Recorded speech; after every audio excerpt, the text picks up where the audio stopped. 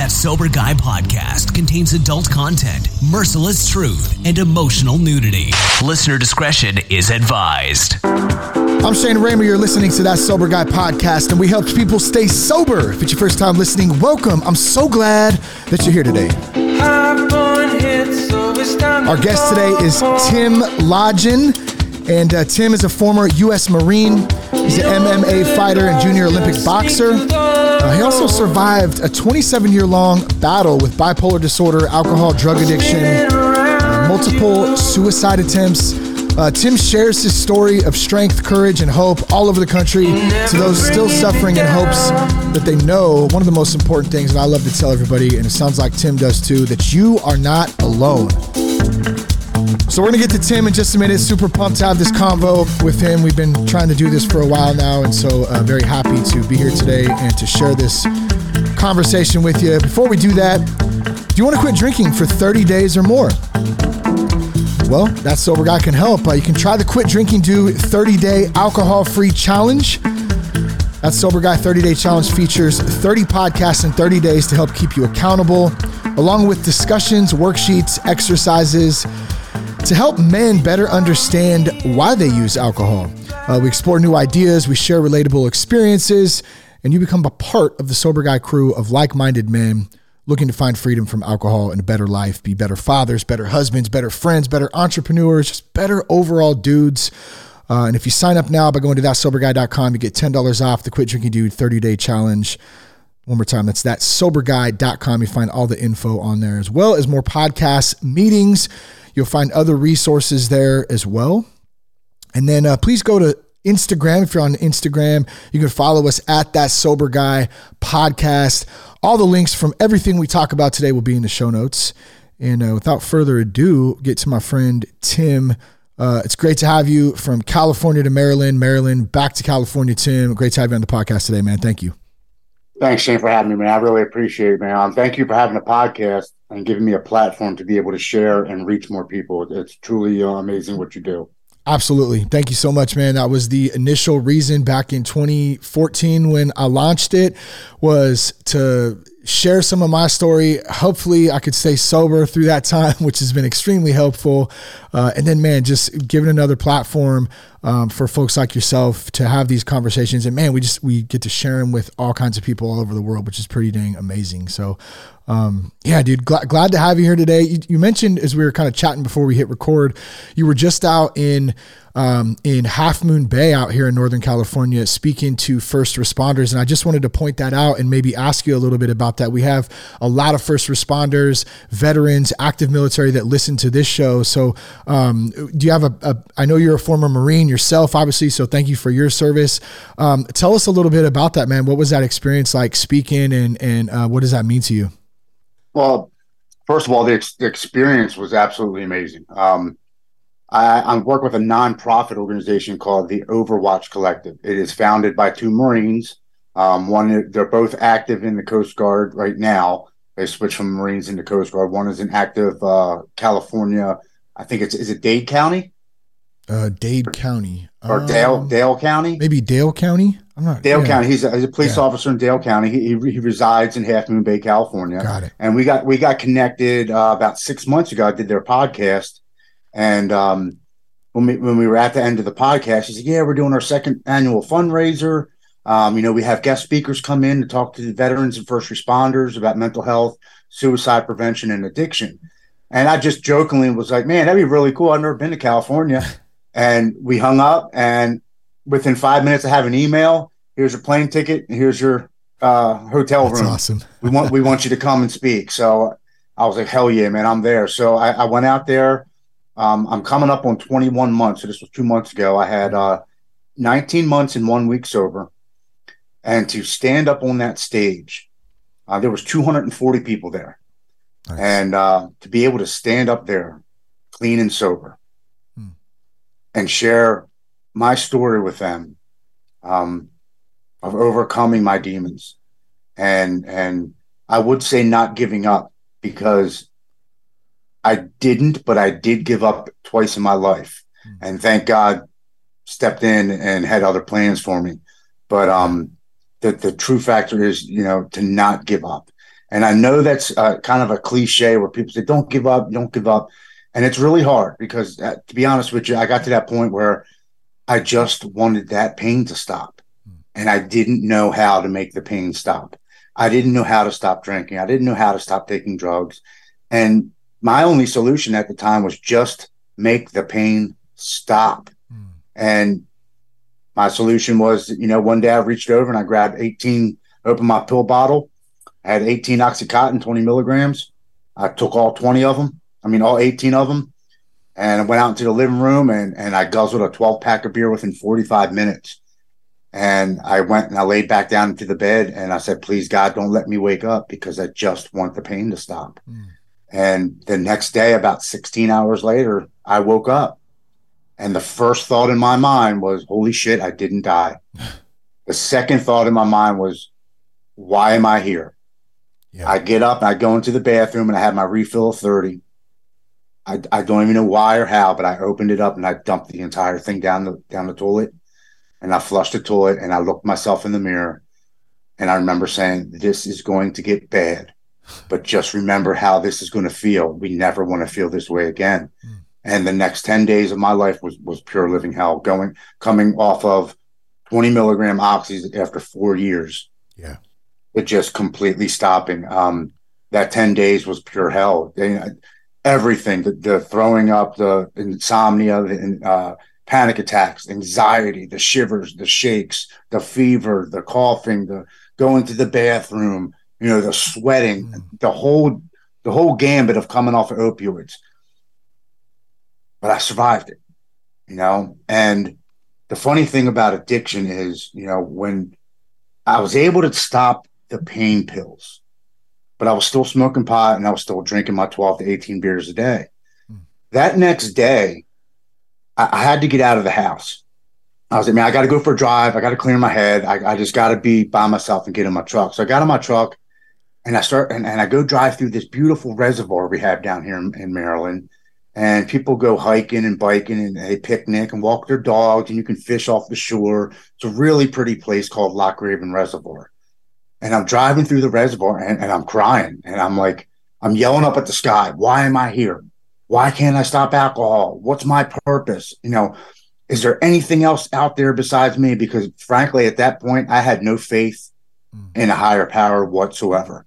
My thought at that time was, if something created me and loved me so much, why are they putting me through so much pain?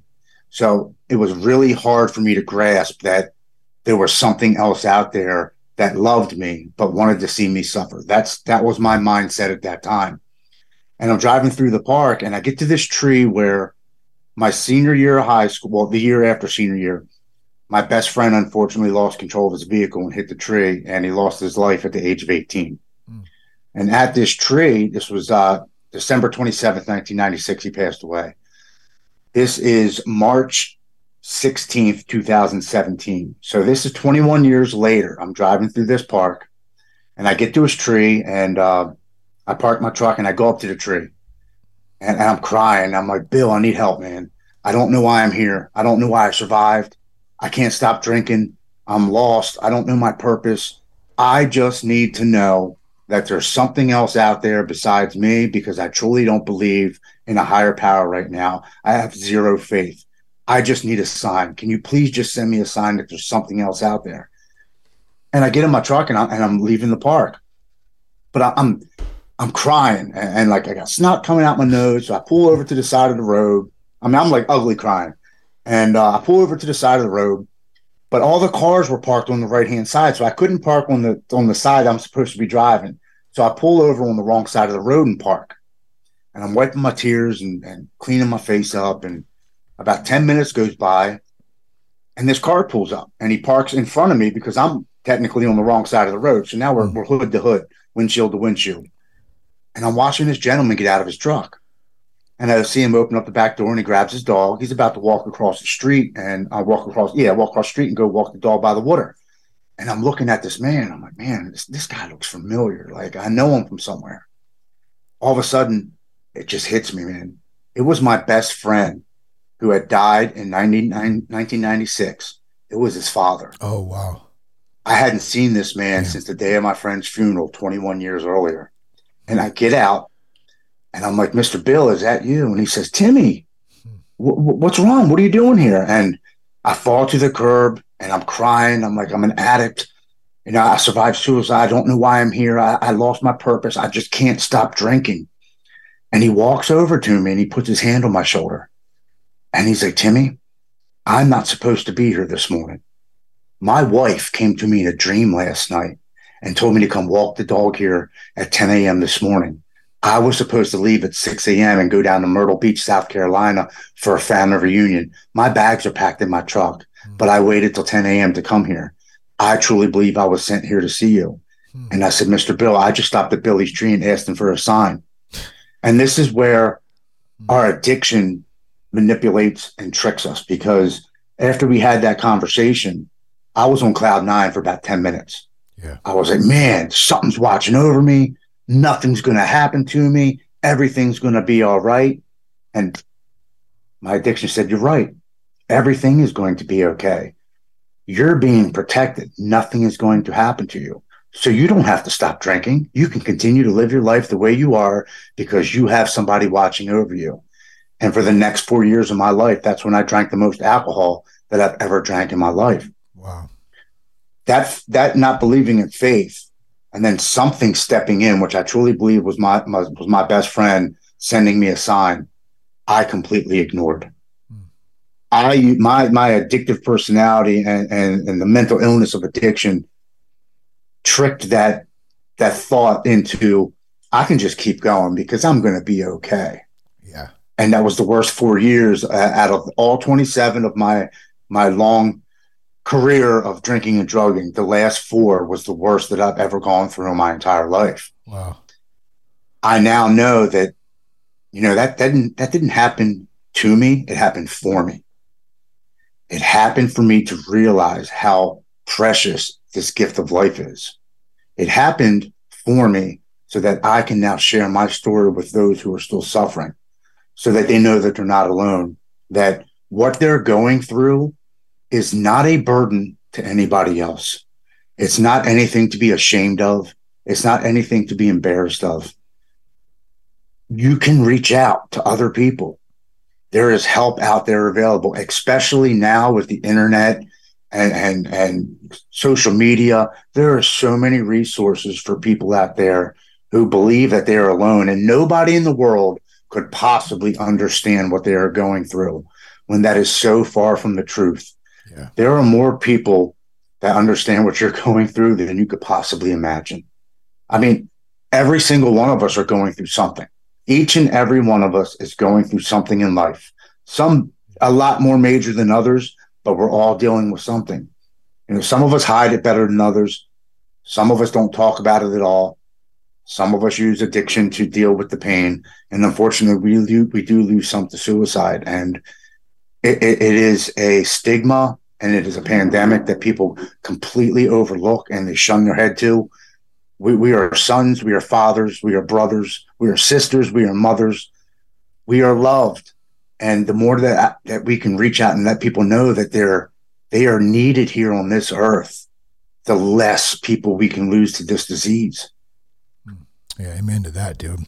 Man, that's a incredible story.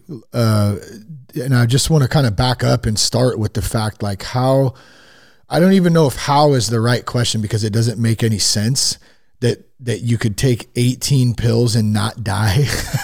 Like, I mean, let's just start there and add the alcohol to mix to that and then still wake up. That's a miracle in itself. Obviously God had a plan for you. That's why you're here today. Right. But to move on from there and find yourself in what you described, you know, running into your friend's father. He wasn't supposed to be there. You don't even know how you got there or ended up there.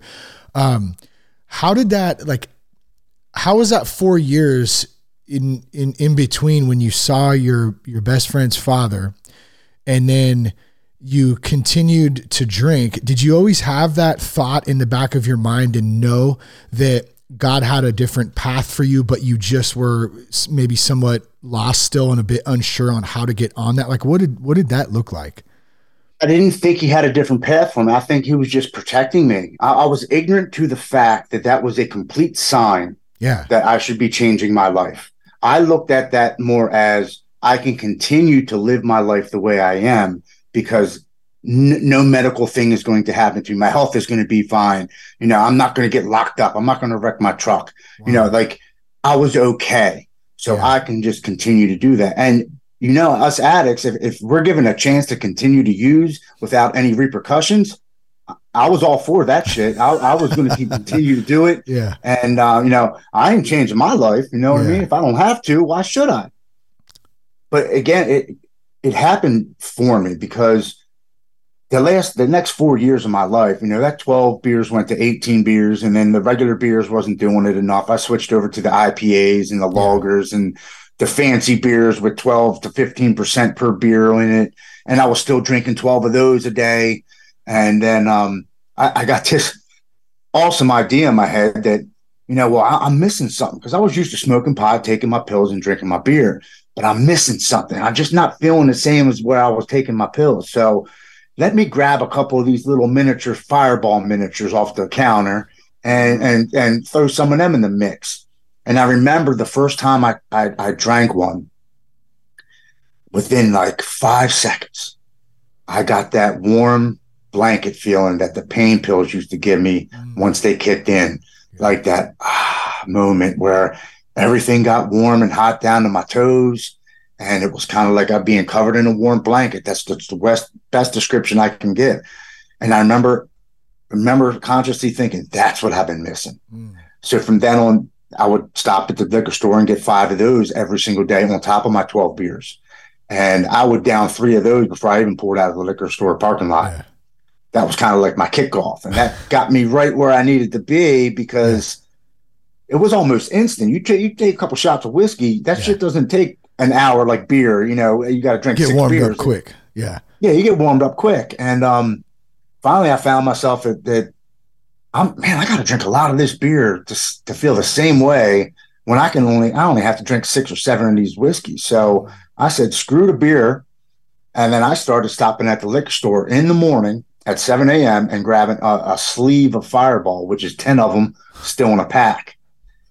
I would finish all 10 of them by 1 o'clock in the afternoon, finish my job at work. As soon as I got off at 3:30, I'd stop and pick up another 10. I'd have 5 of those finished before I even got home. Eat dinner, sit around the house. By 8, I was done those 5, and I'd be back at the liquor store getting another sleeve of 10. But last year of my addiction with alcohol, I was drinking 25 to 30 Fireball miniatures every single day. And for shits and giggles one day, I was like, I wonder how much alcohol is in one of these miniatures. So I dumped it in a shot glass. One of those Fireball miniatures is 2.5 shots per miniature. And I was drinking 25 to 30. So I calculated I was doing about 65 to 80 shots of Fireball whiskey every single day. Damn. What got me to the point of needing help and wanting, not even needing help, from wanting help. Because I've needed help for a very long time. I just wasn't aware that I needed it. You know, I thought nobody knew.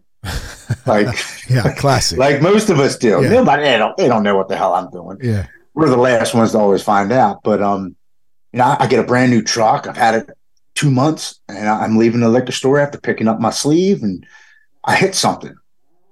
And to this day, I still have no recollection of what it was. I don't know if it was a parked car, one of those concrete barriers on the side of the road, a curb. I have no idea what I still hit. And I remember coming home and walking in the door, and my wife was on the couch watching TV, and I was like, I hit something. I'm not dealing with this shit tonight. I'm going to bed. Yeah. And I go to bed. And I wake up the next morning like a typical blackout drunk. Hey, good morning, everybody. How's everybody morning? I'm going to go get some milk and bread. And do we need anything else for breakfast? Yeah. My wife's looking at me, and she's like, how are you going to do that? I was like, in my brand new truck in the driveway. She's like, Tim, go look at your truck. And I go outside, and my passenger side mirror is off the truck. It's missing. And the front right tire is hanging off the rim, and it's stuck up underneath the bumper. I literally don't know how I drove it home. The only thing I can think of is the liquor store is like across the street from my house. I can actually walk to it. Oh, wow. So I'm thinking I got in, I hit whatever I hit, and I was like, oh shit, I ain't getting locked up. I'm driving it to my driveway because I don't know how I drove it home. And I'm sitting there looking at the truck, and she pops her head out the door, and she looks at me and she goes, you don't remember what you hit, do you? I said, no, I have no memory. She said, Tim, you could have killed yourself. You could have killed a family. I can't do this anymore. You have to leave. I don't want you around the children. I don't know what you're going to have to do, but you have to go figure this out. You have to leave. I don't want you here anymore. So that was the start of me realizing that I needed help because I've never been kicked out of my home. Yeah. You know, and that was a big deal for me. My wife had put up with a lot of stuff, but for her to finally say, it's time for you to go, I was like, wow. So I called my buddy and I said, hey, man, my wife kicked me out. My thought was, you know, hey, can I come spend the night for a couple of days? Let her cool down, you know, in 3 or 4 days, she'll let me back in the house. Everything will be smoothed over and I can continue my life. Yeah. So I get to my buddies and he says, well, it's Friday night, man. Got kicked out of your house. We might as well go to the bar. I'm like, you know what? That's an excellent idea because now I really have a justified reason to go drink. I just got kicked out of my house. Why is it that we always look for the excuse? If there's any excuse, it's so easy to run and find that, well, I'm at the bar because of this happened or she did this or they did this. So you get kicked out, you call your buddy up, it's Friday night, let's go to the bar. You think it's going to blow over, but obviously so we get to the bar and we get shit faced, you know, and we're leaving the bar. And this is like 12 hours later. I mean, I called AAA. They came over, put my spare tire on my truck. I said, I don't care about the mirror. I can drive without the mirror for a while. So I was good to go. We're leaving the bar and I rear end somebody at the red light. Oh, damn. And I get out and I'm looking at the guy. Thank God he had a tow hitch on the back of his truck because his truck wasn't scratched. But now the front of my bumper's all V'd in, and luckily I had the damn airbags off because they would have went off and I would have been screwed. But they didn't go off. And I was like, "Hey, are you okay?" And he's like, "Yeah, I'm okay." I said, "Well, your truck's okay. You're okay." And I slapped him on his back. I was like, "I'm out of here, dude." And I jumped in my truck and I took off. I knew if the cops were coming, I was getting locked up. I was completely drunk. Yeah. I get back to my buddy's house. I'm like, I can't stay here, man. I got to go figure some shit out. I got to be by myself. He's like, okay, we can come back whenever, blah, blah, blah. So I grab my stuff and I leave his house, stop at the liquor store, get 10 more miniatures.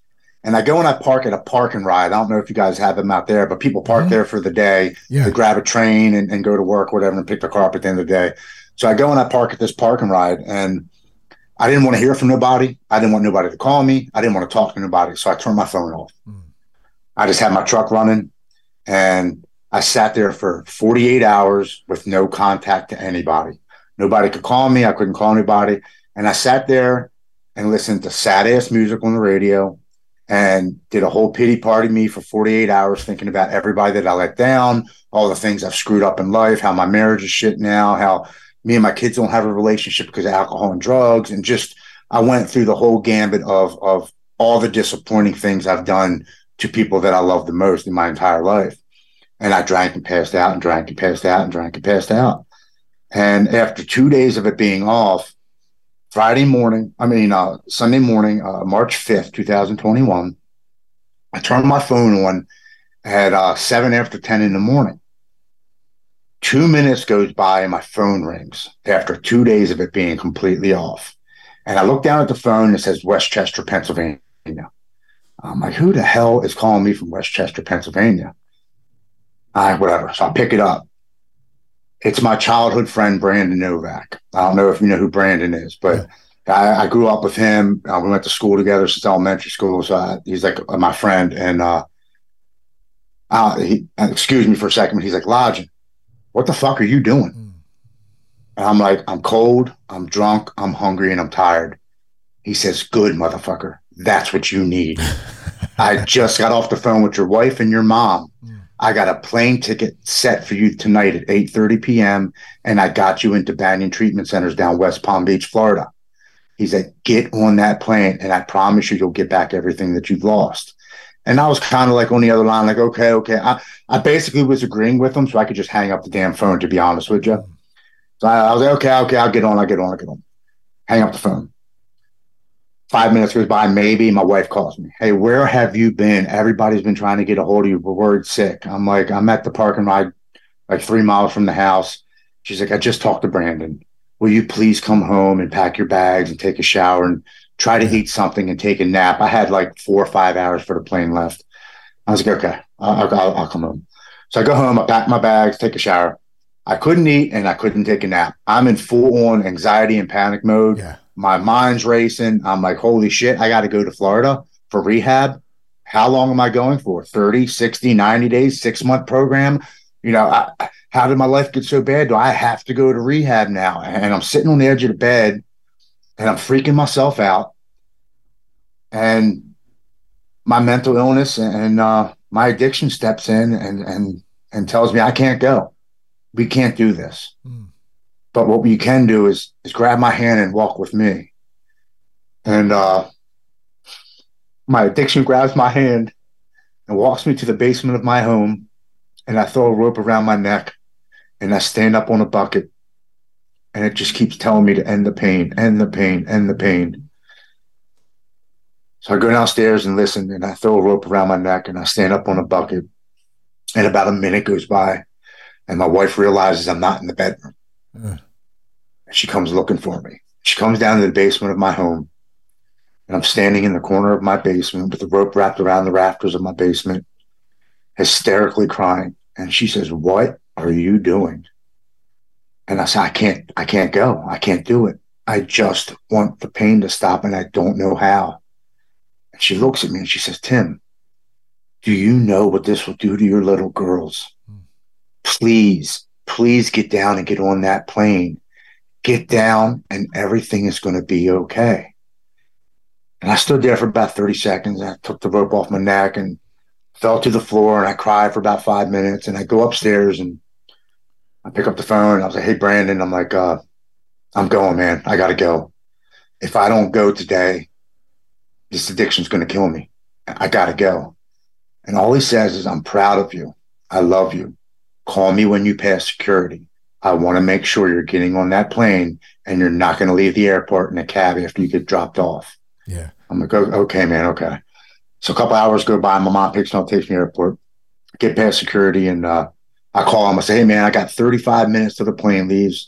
I'm going to sit down until they call me to board the plane. And he simply just says, I'm proud of you. I love you. You're about to get back everything that you've ever lost times 10. And he simply just hangs up the phone. What happened next was the most amazing thing that ever happened to me in my life. I go to sit down at this chair at this airport. And as I sit down in this seat waiting for them to call me to board the plane, I get this overwhelming feeling of hope that comes over my entire body. It was the same warm blanket feeling that drugs and alcohol had given me. My entire body was tingling. It was the warmest feeling that I've ever felt in my life. At the exact moment, my fear, my anxiety, my panic, my worry, my doubt, all just leaves my body. And I hear this very calming woman's voice in my head.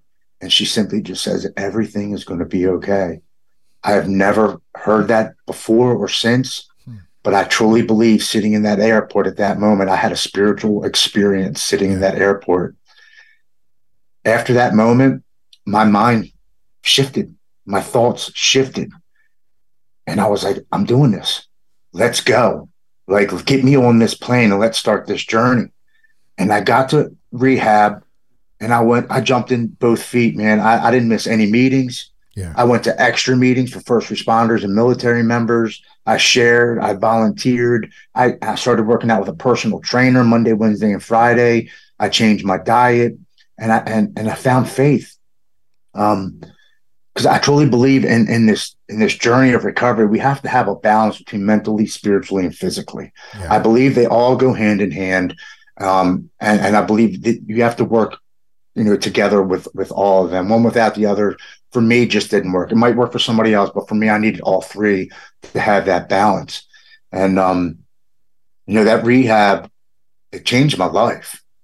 There was a lot of people complaining about the place. No, we got to get up at 7. And we had 9 meetings a day. Meetings started at 9 o'clock. We only got off from 12 to 1:30 for lunch and 4 to 5:30 for dinner. And then we had meetings 6 to 7, 7 to 8. We had meetings continuously. And people would, man, this place sucks. The food sucks. This sucks. That sucks. And I would just be like, it's not the school that you go to. It's not the person it's not the school. It's the person in the school. What are you getting out of this place? Are you taking full advantage of it? Or are you just complaining about the food? You're just complaining about what time you got to get up. And heaven forbid, you got to work on yourself. I mean, isn't that what we're here for? Yeah. A lot of people were there trying to make friends and being popular. I could have gave two shits about any of that. I was there for me. And I think that's what made a huge difference. Yeah. I was there to work on myself. When you wanted to be there, you wanted to be there. I'm assuming, that I know when I was in for 30 days in treatment, there was quite a few people who didn't want to be there. They were ordered to be there, or they didn't take the time to soak up the opportunity, to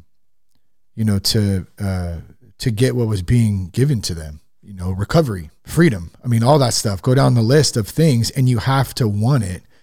It doesn't just come to you. And I think that's why it's really frustrating for a lot of people when they have a family member, they have a friend who's out there and who's struggling so hard, and they want to do everything they can to help them. They may have all the resources, they may have everything, but you can't help someone who's not available, who doesn't want to be helped. That's not saying we don't try, but at the same time, it could be very frustrating too.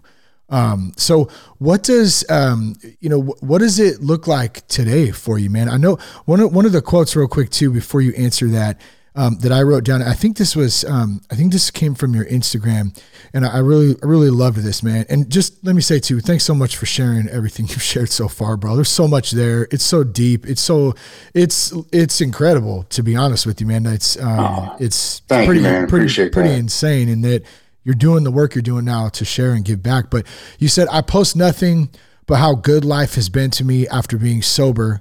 And now I've changed my life through bodybuilding and fitness. And so I'd like to have you touch a little bit on that, if you would, like what that's like today. And then how fitness, how staying healthy mentally, physically, how has that been a part of you being able to go down, this new path? Oh, I mean, it's an anchor to my sobriety. When I got to rehab, I was 225 pounds. I had high blood pressure. And after they took all my physical, my vitals and everything, my liver and kidneys were on the verge of failure. They were 4 times enzymes what they should have been. And the doctor literally looks at me and goes, "How old are you?" I say, "I'm 44. He said, "If you would have waited another month to come into rehab," he said, "the damage to your liver and kidneys would have been irreversible." He said, "Even if you would have got sober, you still would have ended up dying by the age of 47 from cirrhosis or some other ailment of alcoholism." Wow. He said, "You literally came at the right time to be able to repair everything and get back healthy." Again, I stopped believing in coincidences a long time ago, because all this stuff doesn't add up to me, and it only points to one direction, that I have a purpose and this is what I'm here for. So when I got to rehab and they offered Monday, Wednesday, and Friday, a personal trainer that would come in and help you with your diet and get you back physical in shape. And I was always pretty much in shape my entire life, except for like the last 2 to 3 years of my alcoholism. I would go to the gym in spurts. When I was in the Marine Corps, I was in hell of a shape. I was almost a professional skateboarder in middle school, so I was in great shape then. Junior Olympic and Golden Glove boxer all through high school, so I was in great shape then. And then in my 30s, when I started doing mixed martial arts from the age of 32 to 35, which got me addicted to opioids because I tore my shoulders and had to have surgeries.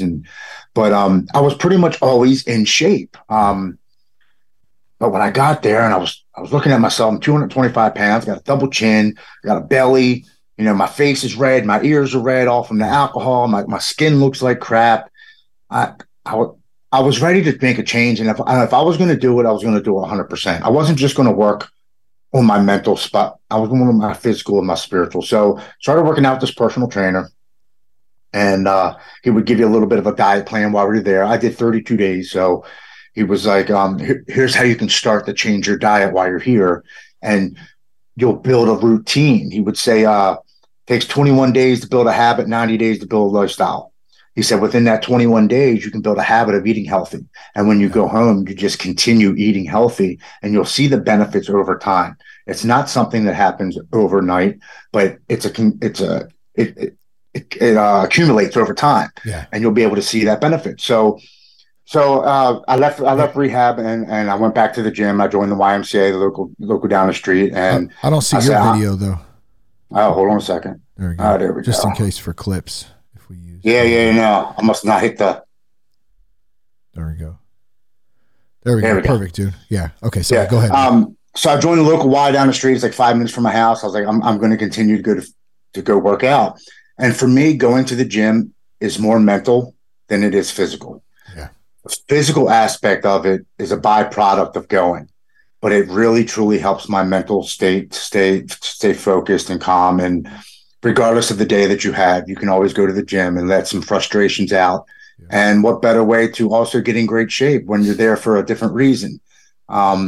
So I started to go to the gym, and I started to see a dramatic difference in my physical appearance within like 90 days. Yeah. And what drove me to taking it even further, I don't know if it's more of my addictive personality that I get going on to something and I got to do it 100 miles an hour or nothing at all. Or, I grew up, my mom was a professional bodybuilder in the 80s when I grew up. And my uncle was Mr. Universe and my cousin was Mr. Maryland. So I grew up around a bunch of bodybuilders, and I've always saw these guys in like amazing shape that made an impact on me as a little kid. And I always wanted to do it. I always thought about doing it and thought it'd be cool, but I was never mentally there. And just over time and March came of this past following year, and I filled out an application for Muscle and Fitness magazine to enter a competition, and first place got $25,000, cover of Muscle and Fitness magazine, a 2-page spread inside, and a whole shit ton of contracts with sponsors. And I was like, you know what? I'm just going to do it. And I sent it in. 2 months later, I hear back from them. We're selecting you for the competition. So the competition lasted from March till the end of June, and it went through tiers. And there was 10,000 people that started in this competition from all over the world. And I ended up in third place. Damn, that's great. And I was sad. And it was funny. And I'm bummed out for a day. And I'm like, man, I can't believe I got third place. Because I really wanted first. To me, I was like, man, that would change my life. Not knowing that I've already changed my life. Right. Just the fact that you submitted your, you know what I mean? Like, yeah. And my mom calls me. She says, hey, how you doing? I said, I'm kind of bummed. I'm kind of sad. I've been thinking about this competition for 2 days now. And she's like, Tim, are you kidding me? I said, what? She's like, from where you were to where you are now, she's like, son, you won. In my eyes, you're a winner. And I'm so proud of you. Do you know how many people would have died to even be in that competition, much less come into third place? You should be extremely proud of yourself. Just keep going, son. Don't give up. Just keep going. And hung up the phone, and that put me back into different perspective.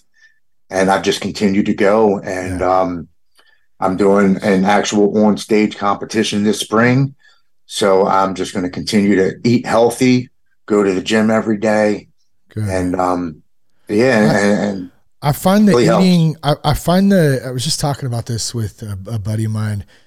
I find going to the gym is pretty easy for the most part. I mean, I have my days like anybody, like where you're just kind of feeling lazy, or maybe you're sore or something, you're dealing with a little ailments or whatever, but that's not as difficult as actually eating great or eating good. Like it's so, especially, like I have younger kids, and so we're on the go a lot, and it's just, that's the difficult part for me, at least. And I think for a lot of dudes out there is staying true, and not just eating great or eating good, but not overeating as well. So we can eat some of the things, we just can't overeat those things. And you can't eat cheeseburgers and pizza every day, What's your thoughts on that? So you know how we were in active addiction. when we want something, we make that happen at all costs, no matter what, no matter if it hurts anybody around us or whatever. And we make that shit happen. I'm going to do all of it, or I'm going to eat all of it. Yeah. I made my mind up at that mind switch that I made. I was like, I'm doing this and I'm going to do it 100%. And it was kind of hard in the beginning to stick with tuna and chicken and eggs and broccoli and rice and protein bars and protein shakes, but I wanted it. Yeah. And I want this more than anything else in my life. As far as I want to be the best version of myself that I've ever been in my life. Yeah. And that's part of it. So there are many of nights where my wife makes dinner and I eat chicken. There's many of times we're out on the road and I got to pack chicken and take it with me, or tuna fish. We sacrificed a lot for our addiction. So if I have to sacrifice a meal or two here to stay on track, then that's what I got to do. And Friday nights you see, people tell you to have a cheat day. That screws you all up. Yeah, totally. Have one cheat meal, because that actually kickstarts your metabolism back, because your body's like, what the hell did you just put in my body? We got to hurry up and burn it off and get it out of here, because it's not supposed to be here. So it actually jumpstarts your thermogenics and your fat burning. So Friday nights, I will have, every once in a while, I have a pizza or a chicken wings, which is still basically freaking chicken, but at least it's got hot sauce and I can dip it in my blue cheese or ranch, whatever they tastes send a little me. different. Yeah. Yeah. And when I eat a pizza, I get a freaking large and ate the whole damn thing by myself. Hey, you got to go for it, man, especially with the pizza. Hey, there's one thing that I'm noticing throughout your story here too. And, maybe this will speak to somebody out there listening. And it's the fact that you've had very key moments in your journey where people encouraged you, and they not only encouraged you, but they believed in you. You had your buddy's father, you have Brandon, and then you have your mom. And I'm sure there's probably more along the way too. Yeah. But those three seem very key at key moments. And so I know, sometimes when we're in the midst of things, when we're going through shit and we can't really see, I feel like someone needs to hear this right now. Like, there's somebody out there that believes in you. There's somebody out there that's encouraging you or wants to encourage you, whether you want to receive it or not. And all it takes is to open up to that and hear it and receive it, and your life can change. Because I feel like in your story, Tim, like, without those three moments, you might not be here today, understanding that those people believed in you. 100%. It's like having a dirty window. There's something on the other side of it, but until you clean it and you can look out and see the view, you don't really know what else is out there. I compare it to when you get a new vehicle. Let's say you pick up a Jeep and then you go and drive around town. You see 10 Jeeps. You're like, when the hell did everybody get Jeeps? I know. That is funny. You become more aware of the little things around you, because you're more conscious of what's going on, and you're able to pick up on those little signs. Yeah. 6 months into my sobriety, I did ask my wife, I said, why did you let me back in? Why didn't you leave me? And she said, because I believed in you when you didn't believe in yourself. And I always knew you could be the man that I once married. Wow. I just... Powerful. Yeah, that woman, I put her through hell, and she's always believed in me no matter what. And talk about unconditional love. I'm a truly lucky man to have her by my side. I mean, we've been together since I got out of the Marine Corps in 1995. Wow. That's amazing, bro. I mean, especially with the divorce rate today and just broken families and just things that we go through, to have your lady stand by you like that is absolutely amazing, bro. Like, what a blessing. And I know a lot of people don't have a family unit or structure that stays behind them. And it's probably a lot harder. Not that it's not hard to get sober, but that's probably even a little bit more for them to be alone and have to go through this journey. So I am truly grateful for the people in my life and how they stepped up for me and stepped in when I needed them the most. Because I did give up on myself, and I didn't believe I could do it. Yeah. I thought I was destined to die from this disease of mental health and addiction. Yeah. I really did. So we just got a few minutes left, but I wanted to throw this out there with the holidays coming up. I know there's people listening right now, with this time of the year coming up, it can be a really tough time for people out there being around family, or you don't have family, or certain environments that you once were in, whatever that looks like, stress. I mean, go down the list of things, and a lot of things to be grateful for too. I just don't want to point out that there's all bad things. I mean, this is one of my favorite times of the year, Christmas and whatever, but it's also hard for a lot of people to stay sober around this time. And so I'm just wondering if maybe there's any experience or thoughts or advice you might be able to share to somebody who might be listening right now who's maybe struggling through the holidays. I remember the holidays now. Yeah. I remember opening certain gifts.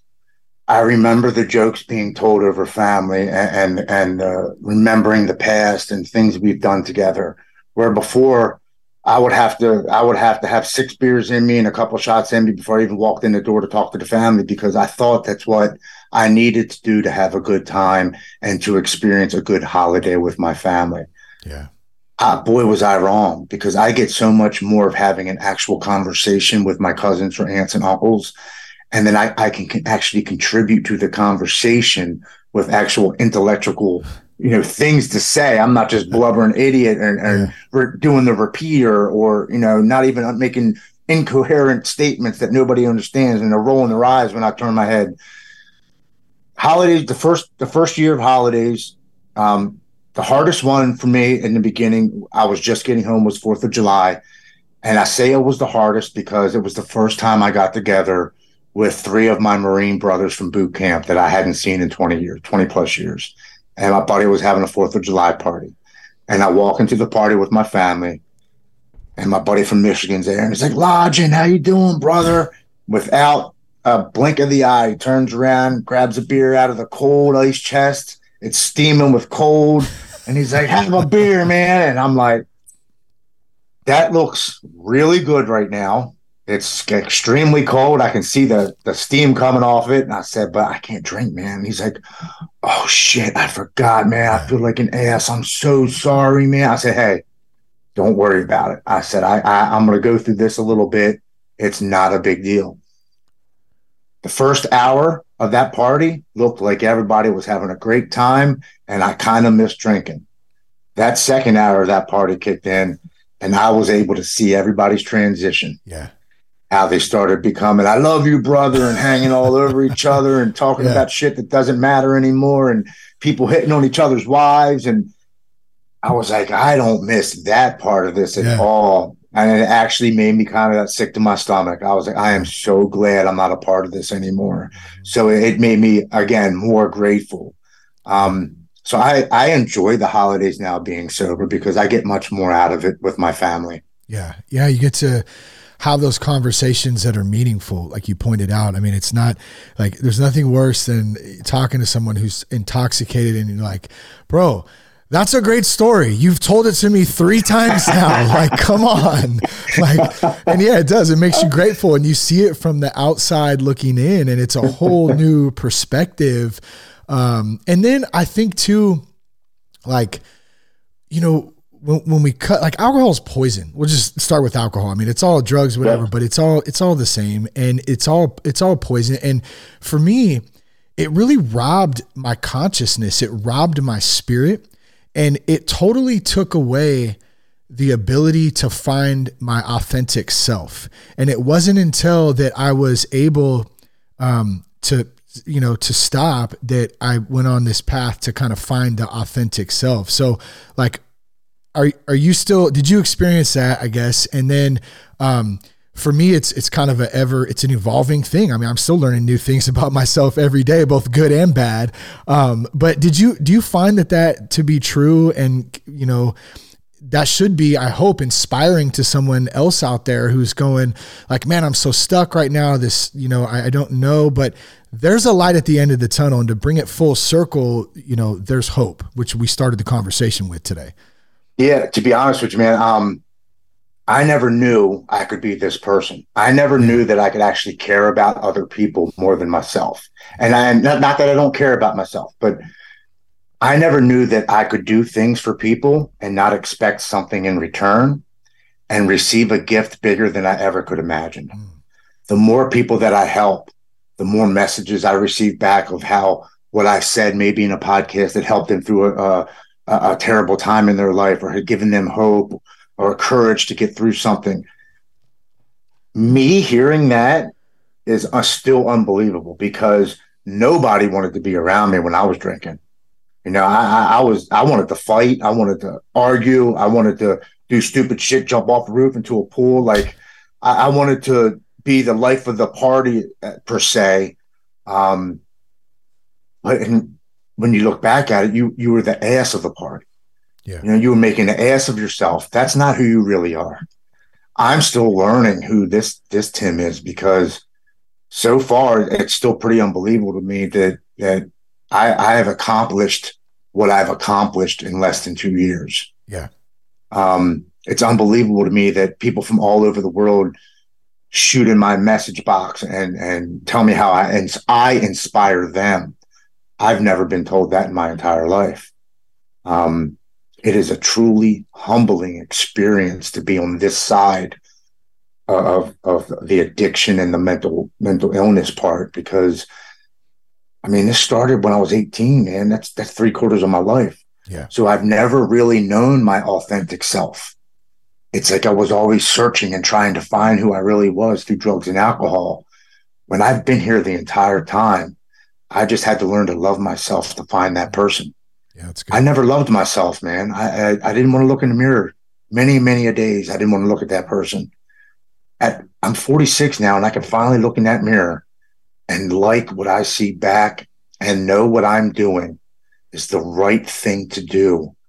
And it feels good, man. I'm not making money. I'm not rich and famous. I'm not doing this to get anything back. I'm doing something because it's the right thing to do. And I've never done that in my entire life. Yeah. It's freaking amazing, bro. I love it, dude. Man, thank you so much for coming on the podcast today, Tim, sharing your story, being so open, man. And I just appreciate all the work you're doing. I know you're reaching a ton of people, and man, talk about an authentic dude, man. Like, we just kind of touched on that a little bit, but I can tell, you know, just by the conversation today, the passion behind it, and just your love to be of service, man. So thank you for that. Where can folks reach out to you? Where can they find more information? Anything you're working on? Anything you want to help folks connect with? Where should they do that? Hey, absolutely. My main page is on Instagram, at TLodgen, and that's where I post all my podcasts, my any articles that have been written up on my speaking events. I do work with 2 nonprofit organizations. One of them is Rockstar Testimony, and we bring awareness to mental illness and addiction. And then I work with the Overwatch Collective, which we bring awareness to first responders and veterans for mental health, addiction, and suicide prevention. And they're both nonprofits. We actually, when the speaking event I did in California, we raised $65,000 to be able to put first responders and their spouses, because we put our spouses through some trauma, to be able to get them the help that they need. So that's my 2 biggest projects as of right now. I'm supposed to be speaking in Canada come in May, and I have some other things in the works, but I kind of hold off until they're confirmed before. Yeah, sure. I learn not to talk before it's confirmed, because then I look like a jerk. Yeah, I got you, man. No, that's good stuff, Tim. So we'll make sure that we put those in the show notes for everyone to find. It's at Tim Lodgen, at the Overwatch Collective, at Rockstar Testimony. Tim, man, it's been so great to have you on the podcast. Thanks so much for coming on today. I hope someone spoke to you today. Share the podcast with a friend. If you're tired of drinking, check out the 30-day challenge at thatsoberguy.com. You can connect with us on Instagram at That Sober Guy Podcast. Once again, follow Tim at Tim Lodgen. Peace, love, and respect. Thanks for tuning in today. Keep your blood clean.